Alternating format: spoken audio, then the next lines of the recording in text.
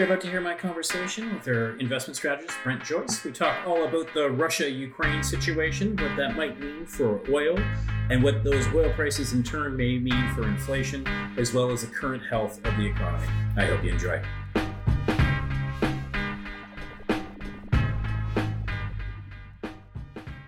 This podcast is for informational purposes only.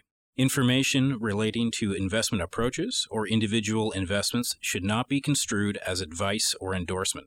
Listeners should seek professional advice for their situation.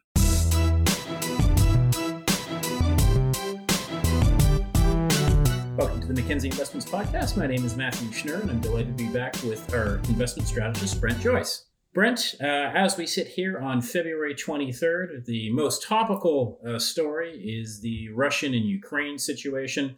As I said, we are on February 23rd. The state of play right now is that there seems as though Russia has sent in, I'll call them peacekeepers, or that's what they're referring to as peacekeepers, in some of the provinces that have separatist movements to Russia. I'd love to get your latest reaction on both the situation and market reaction more specifically. What are you seeing from markets, and what are you expecting to see from them? Thanks, Matt. It's good to be here again with you. For sure, the headlines are dominated by Russia's physical incursion into the Ukraine after what has been many weeks of speculation. It appears that Vladimir Putin kept his promise to the Chinese and waited till after the Olympics, but he didn't wait very long in order to heat things up. I have, in conversations with some other portfolio managers here, we've all been a little surprised at the lack of panic in financial markets, which is a good thing. If one of the goals here on the part of the Russians is to just disrupt the world and saber rattle and get some attention, the fact that capital markets, at least, aren't going haywire. I mean, we've got weakness for sure. A lot of what we have landed on in our conversations is the fact that the existing trends that we have been watching for ever since really the middle of November, I call it the U.S. Thanksgiving pivot by the Federal Reserve, a number of those continue to be intact. So growth versus value, yields certainly trying to head higher. The rising oil prices is not a new story. It's not just the Russia-Ukraine story. And we've seen some spikes in certain areas. Certainly the areas that Russia has a large footprint in the commodity markets. Oil, we'll talk about it in some detail, I'm sure. But wheat and corn, aluminum, these are other areas where Russia and Ukraine combined are large exporters. And so we have to ask ourselves the impossible question, it's what lurks in the minds of men, no one knows, right? But Sure. There's two scenarios, I guess. This escalates in a hot scenario, in the Ukraine, and or the notion that this drags on with sanctions for an extended period of time. Great. And it sounds like markets right now are sort of leaning towards the first conclusion without the significant escalation and significant sanctions. And maybe that's my question. Would you expect more of a market reaction if those sanctions do bite in any meaningful way? Yeah, it's going to be as the story unfolds, it appears. So a knee-jerk reaction, which if this was a surprise, but has been talked about for many, many weeks at least. So the surprise element is not there, and that's somewhat explains why markets are reacting the way that they are. It was enough to tip the S&P 500 into a full-blown correction territory on Tuesday the 22nd, right, where we did close finally below a 10% draw. Now, first time since the lows of the pandemic that has happened, but that's been something that's been the S&P 500 has been weak for many, many weeks now. And on an intraday basis, we breached the minus 10, couldn't close there. And so that happened. But again, that is not a surprise. It's, in fact, aside from the social and humanitarian impact of a conflict, the S&P 500 needed to test that correction level Sure. on any given reason, and this is certainly a catalyst for it to do that.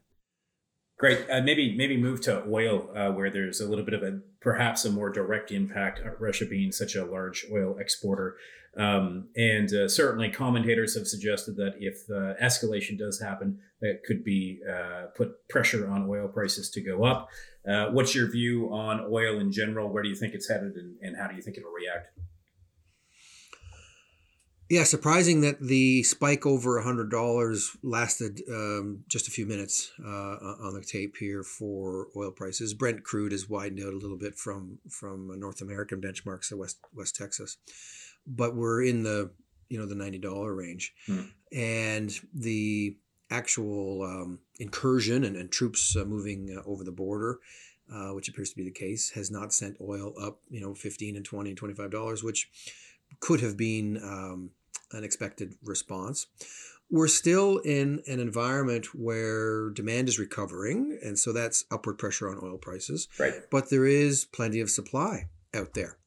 When we look at U.S. production, there's lots of room for that to step up.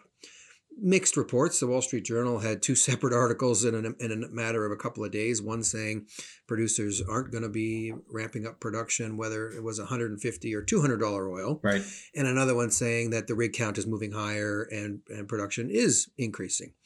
And it's interesting that you tease those two pieces and say, well, which is it, right? And it's actually both. The large publicly traded producers having their feet held to the fire, for lack of a better term, are talking capital discipline and the increase in their production in the the low single digit range. But there is a large contingent of the U.S.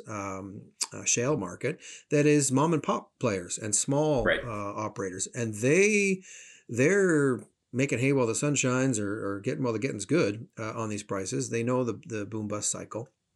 We follow the data and the money. The rig count is increasing. U.S. oil production is increasing.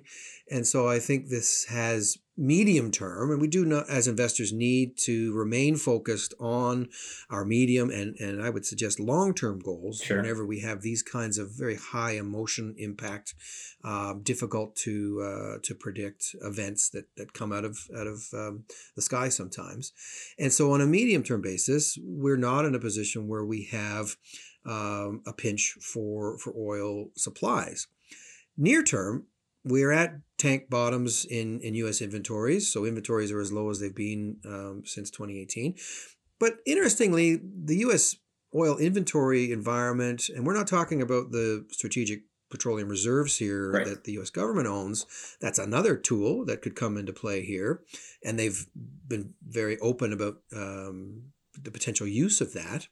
They were going to use it when there wasn't a conflict, and so certainly it's the type of thing that should be used when there is a conflict. But aside from that, U.S. oil inventories, again, the headline says, yes, they're low, and yeah, they are low in the post-financial crisis environment.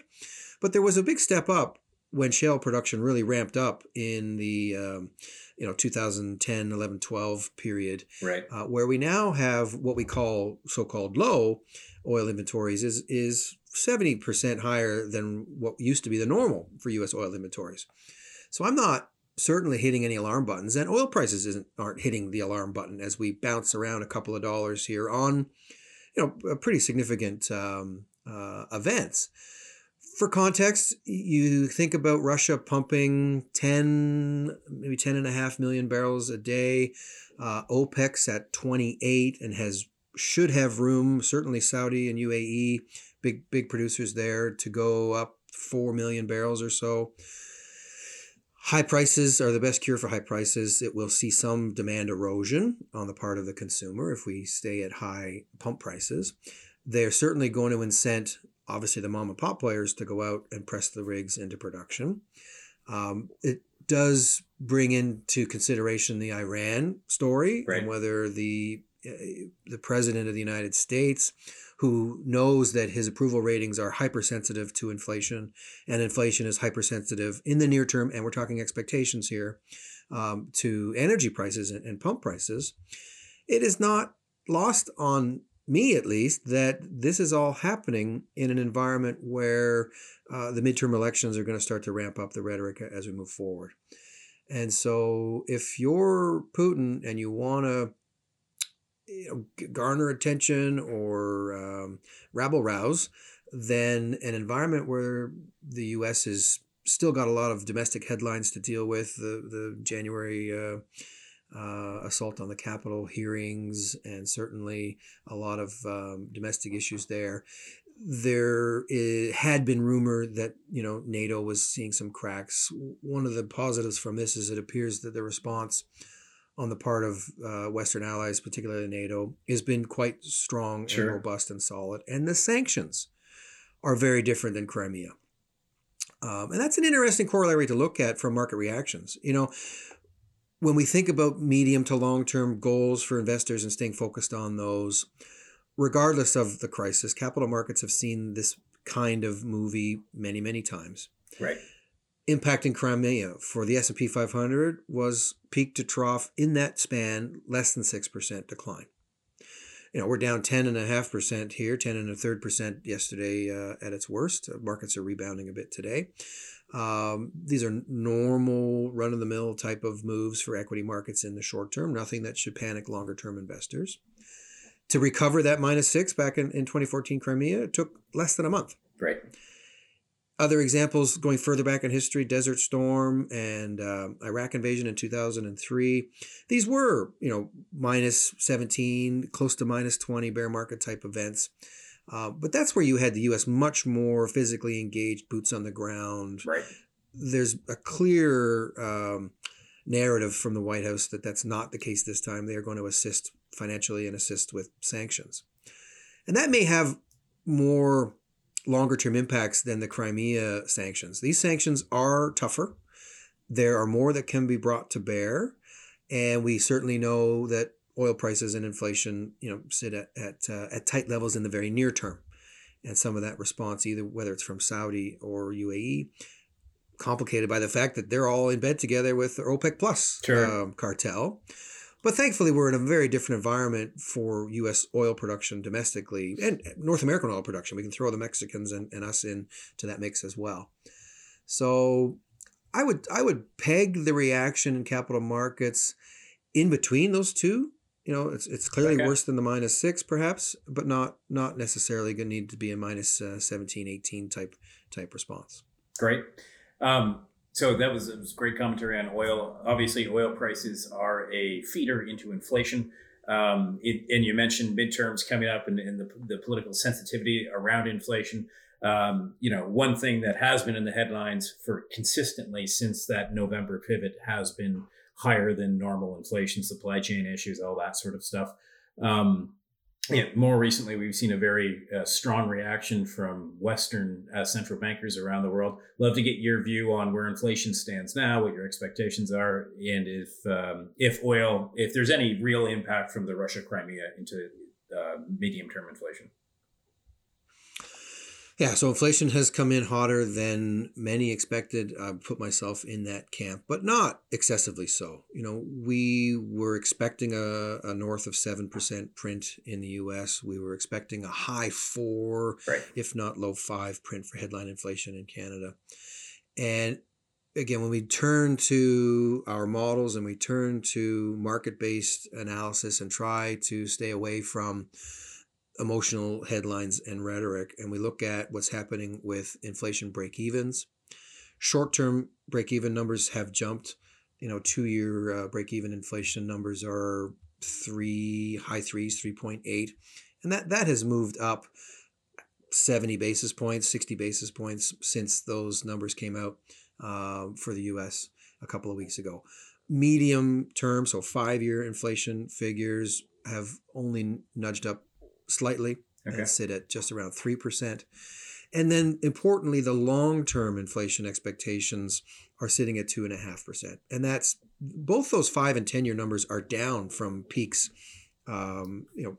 in around October. And this is really the bond market and the futures market signaling that back in September, October, they were more concerned that the Fed was asleep at the wheel and wasn't going to be hiking rates. And so that's where your longer term expectations start to drift higher.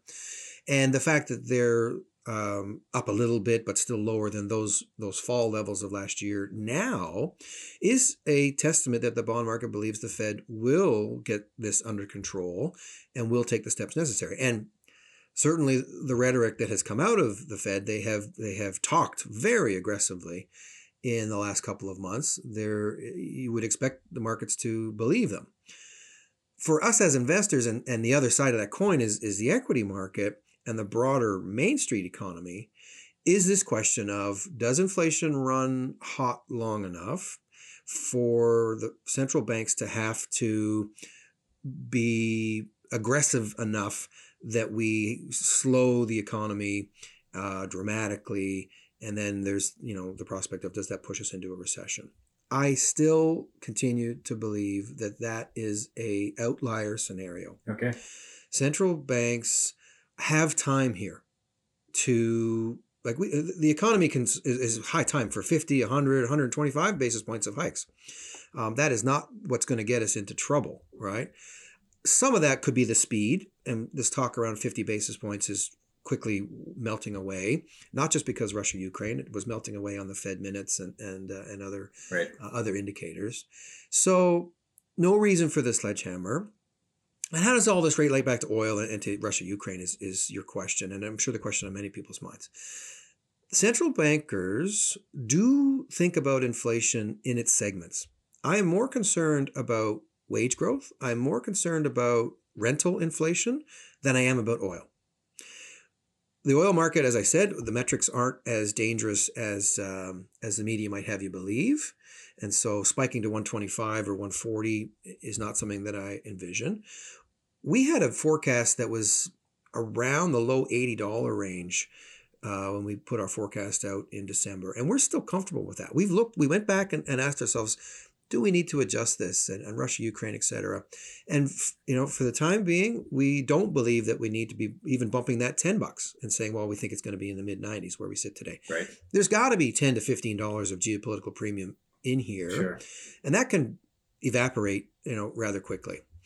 The other thing to think about is sanctions on oil just means those countries aren't going to be purchasing oil from Russia. And we've seen this with Iran, right? Russia can certainly pivot and sell to other actors around the globe who aren't going to pursue sanctions.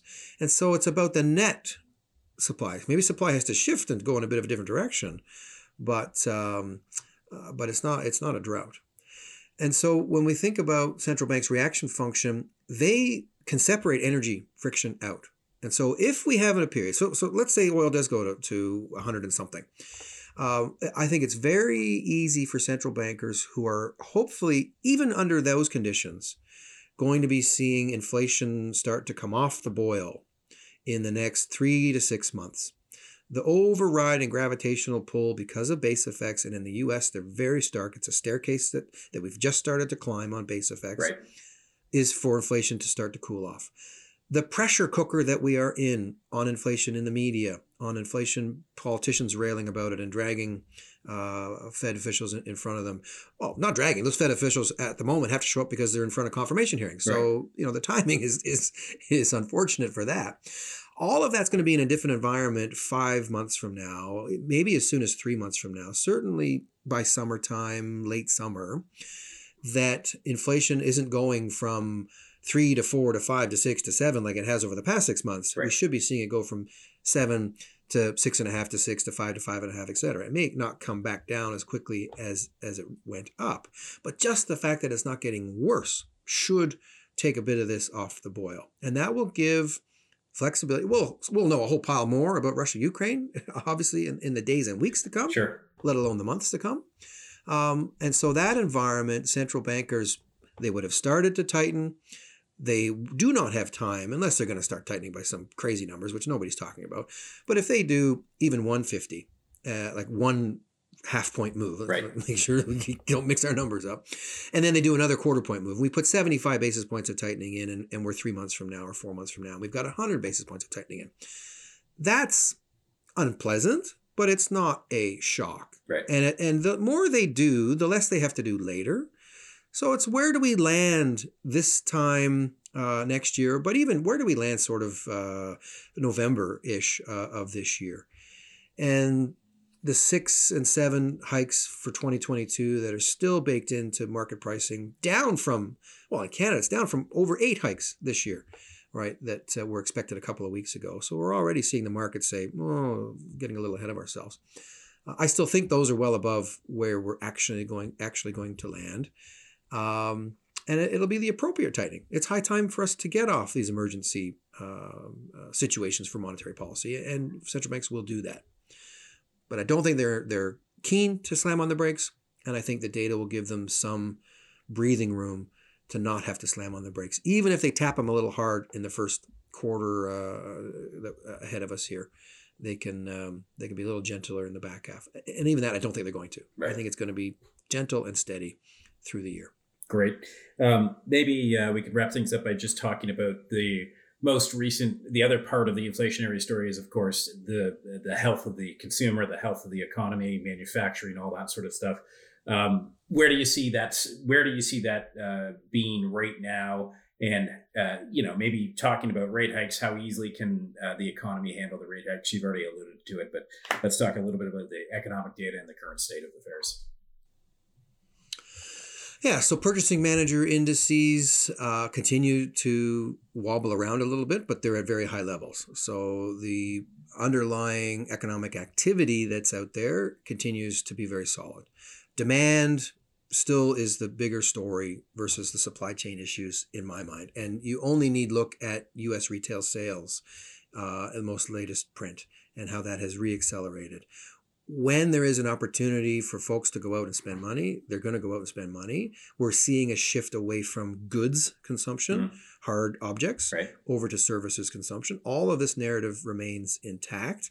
That should help on the inflation front a little bit, given that the inflation has been driven, energy for sure, but outside of that, it still has been very much a goods story, a hard objects story. And that may just hand off to being a services story, and that's okay. The complexion of inflation, central banks do get into the weeds and ask, is this fomenting in an adjustment to long-term inflation expectations? And it's not at the moment. And so they'll be very comforted by that.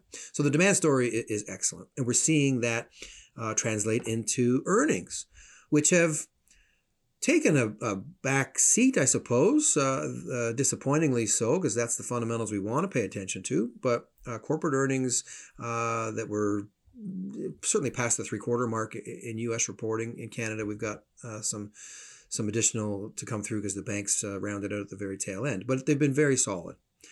Earnings expectations for this year and next year have moved up a nudge or two. Profit margins, where there has been talk of, is that some of the cushion that is going to have to sop up the price frictions, whether it's from labor costs or supply chain issues or commodity inputs, et cetera.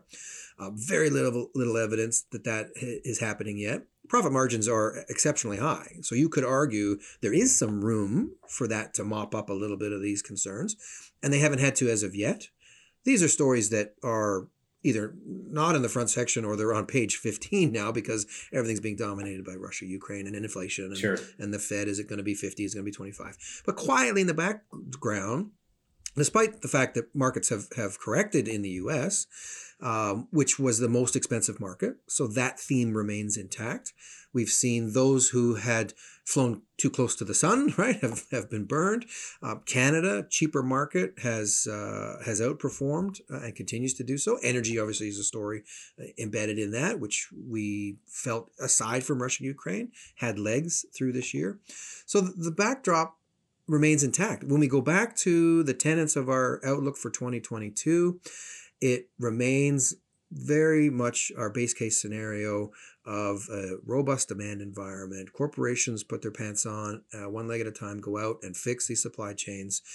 It's a very, very robust backdrop. Yields head higher, but not to the point where it squelches, the economy. Inflation is an issue that we need to deal with, and it will work its way through. Maybe hotter and longer but that's not a wage price spiral. It's not a stagflation argument. None of those things are items that have us any more concerned today than they did 3 months ago. And they continue to be our tail scenarios as opposed to our base case scenario. Brent, that's excellent. Why don't we stop it there on what I'll call a fairly optimistic note. I really appreciate you taking the time and walking through what is a fairly complex time right now, and certainly helping us get past the headlines of fear and inflation and the like to a more stable spell. So thank you very much, Brent. My pleasure. We're certainly spending a lot more time keeping up to date on a very fluid situation. So it is busy. I'm sure. You're right, it is complex, but there certainly are opportunities still there. Great. Thanks so much. The content of this podcast, including facts, views, opinions, and recommendations, is not to be used or construed as investment advice and is not an offer or an invitation to buy or sell any security. The content of this podcast should not be relied upon for any purposes, and Mackenzie Financial Corporation is not responsible for any reliance upon it. This podcast includes forward-looking information that reflects our current expectations or forecasts of future events. Forward-looking information is subject to risks, uncertainties, and assumptions that could cause actual results to differ materially from those expressed herein. Our views are subject to change based on market conditions. Commissions, trailing commissions, management fees, and expenses may be associated with mutual fund investments. Please read the fund facts and prospectus before investing.